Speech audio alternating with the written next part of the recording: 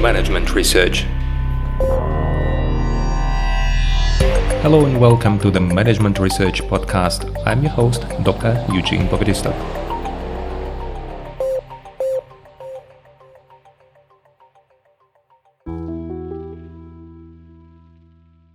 Hello and welcome to the next episode in our mini-series on motivation.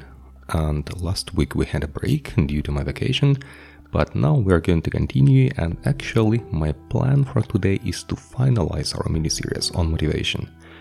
And I think there is nothing that can be better for finalization of the topic of motivation than the topic of volition. And there is a reason for that, because motivation is about wanting to achieve something, setting goals. But the problem is that many goals are set but are never achieved. And I cannot find a person who is not motivated to, for example, make some fitness, become more clever, making additional efforts in education and so on. But I also see very few people who really do. We all plan, we all want to do, so we're intrinsically motivated to develop in whatever direction you want to. The problem is, of course, the behavior itself. So the motivation is more a process of goal setting and evaluation. But if you want to move from wanting to doing, then you have to go through the what we call volition, the will-based process of goal striving. And I think in this event it's very important that we learn about the Rubicon model.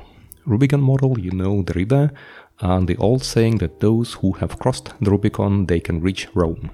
So it was a kind of barrier between the old Roman Empire and the barbarians, and those who managed to cross the river, they would almost definitely, so eventually land in Rome, and it was of course not desired. Or vice versa, if you're one of the barbarians, it was the desired behavior. So we call it Rubicon model because there is a kind of border between wanting and doing, and we need to learn how to cross this border, because after you have crossed this border, your goal will be achieved.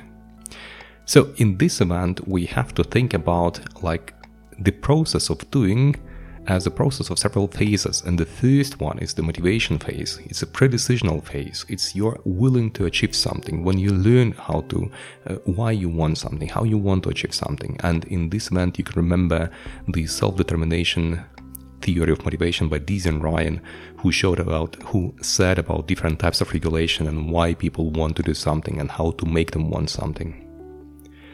Then we come to this crossing the border, where you start acting, this pre-actional phase, where you start preparing the action and then you start acting.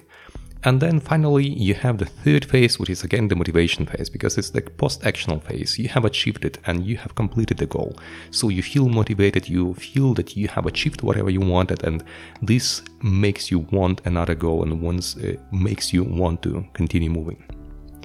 So we need to understand how the volition works and what we need to achieve this volition, to cross this border, this Rubicon. Here it is about the planning phase. It is about a bit different way of planning. So let's think about motivation as the goal setting, wanting what exactly you want to do. And the volition phase is actually about planning how you achieve it. And there is one important thing that you do, the one you probably know, is that you set a kind of signals. You set the moments from which you will start acting automatically.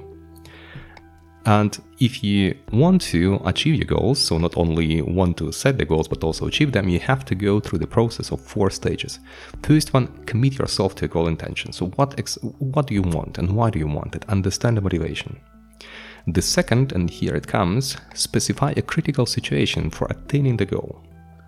For example, if you want to go to the gym and you don't know how to start, you can set a goal that you want to go to a gym and make your body nicer, better, healthier, and you just need a situation from which you will have to start attaining this goal. For example, if you cannot close the belt on your trousers, then all of a sudden you understand that your belly is now a bit too big, and from that moment when you see that you cannot use the old hole on your belt, it is the moment where you have to go. Or if you received a negative feedback from one of the reviewers, it is a time when you should start reworking the paper. Or if you receive a grade that is a bad grade, then all of a sudden you need to start achieving the goal, which is, for example, reading the book about the course that you are attending. So the critical situation is also the critical point, because from this one you set something that will have happen automatically after you see this critical situation. Then you need to specify in the third step the goal-directed response that can be performed in this situation. So if you see that the belt is not closing on your trousers, it's time to go to a gym. You immediately go to a gym, whatever happens. So this evening or next morning, you just go to the gym because it is time.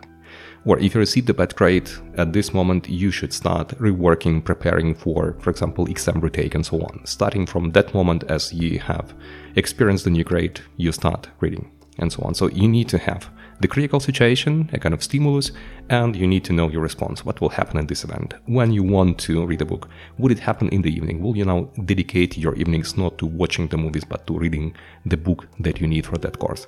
So you prescribe it before it happens.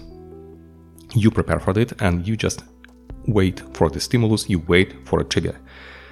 And finally, you link the critical situation and the goal-directed response in an if-then format. So if I notice that if I receive the bad grade, then at that evening I start reading the book 1 hour before I go to sleep. If I see that my belt on the trousers is not closing, then on the next morning I'm going to go before my work. Whatever happens, I'm going to wake up earlier and go to the gym. If I receive a feedback from my supervisor that something is wrong with my dissertation, then on the next day or on this evening, I'm going to start rereading the papers, I'm going to start developing new models, or I'm going to start learning about a new method. 4 steps: commit yourself to a goal intention. This is the part of motivation. The second one, we come to Volition, specify a critical situation, a kind of stimulus. Specify the direct response that will follow the situation. This is your response. And finally, you have to link it for you in a causal relationship. If the situation that you described appears, then the following response is going to happen. And in this event, we assume, at least research shows, that people who go through this phase, who develop these 4 steps, they also are more effective in what they want to achieve. They move from motivation to actual behavior. So they cross the Rubicon model and they do achieve their goals. As I told you, there are many people who are highly motivated but never make the first step, never dare to leap, never dare to move forward. So in order to approach your goal, in order to achieve your goal, in order to start behavior, the Rubicon model will suggest going through these 4 steps that you had in this podcast episode. Theoretically, you can also specify it in a more simplistic way, when you just develop for you a kind of simple rule. If something happens, that I'm going to doing something, but this is a kind of simplification of the same 4 steps.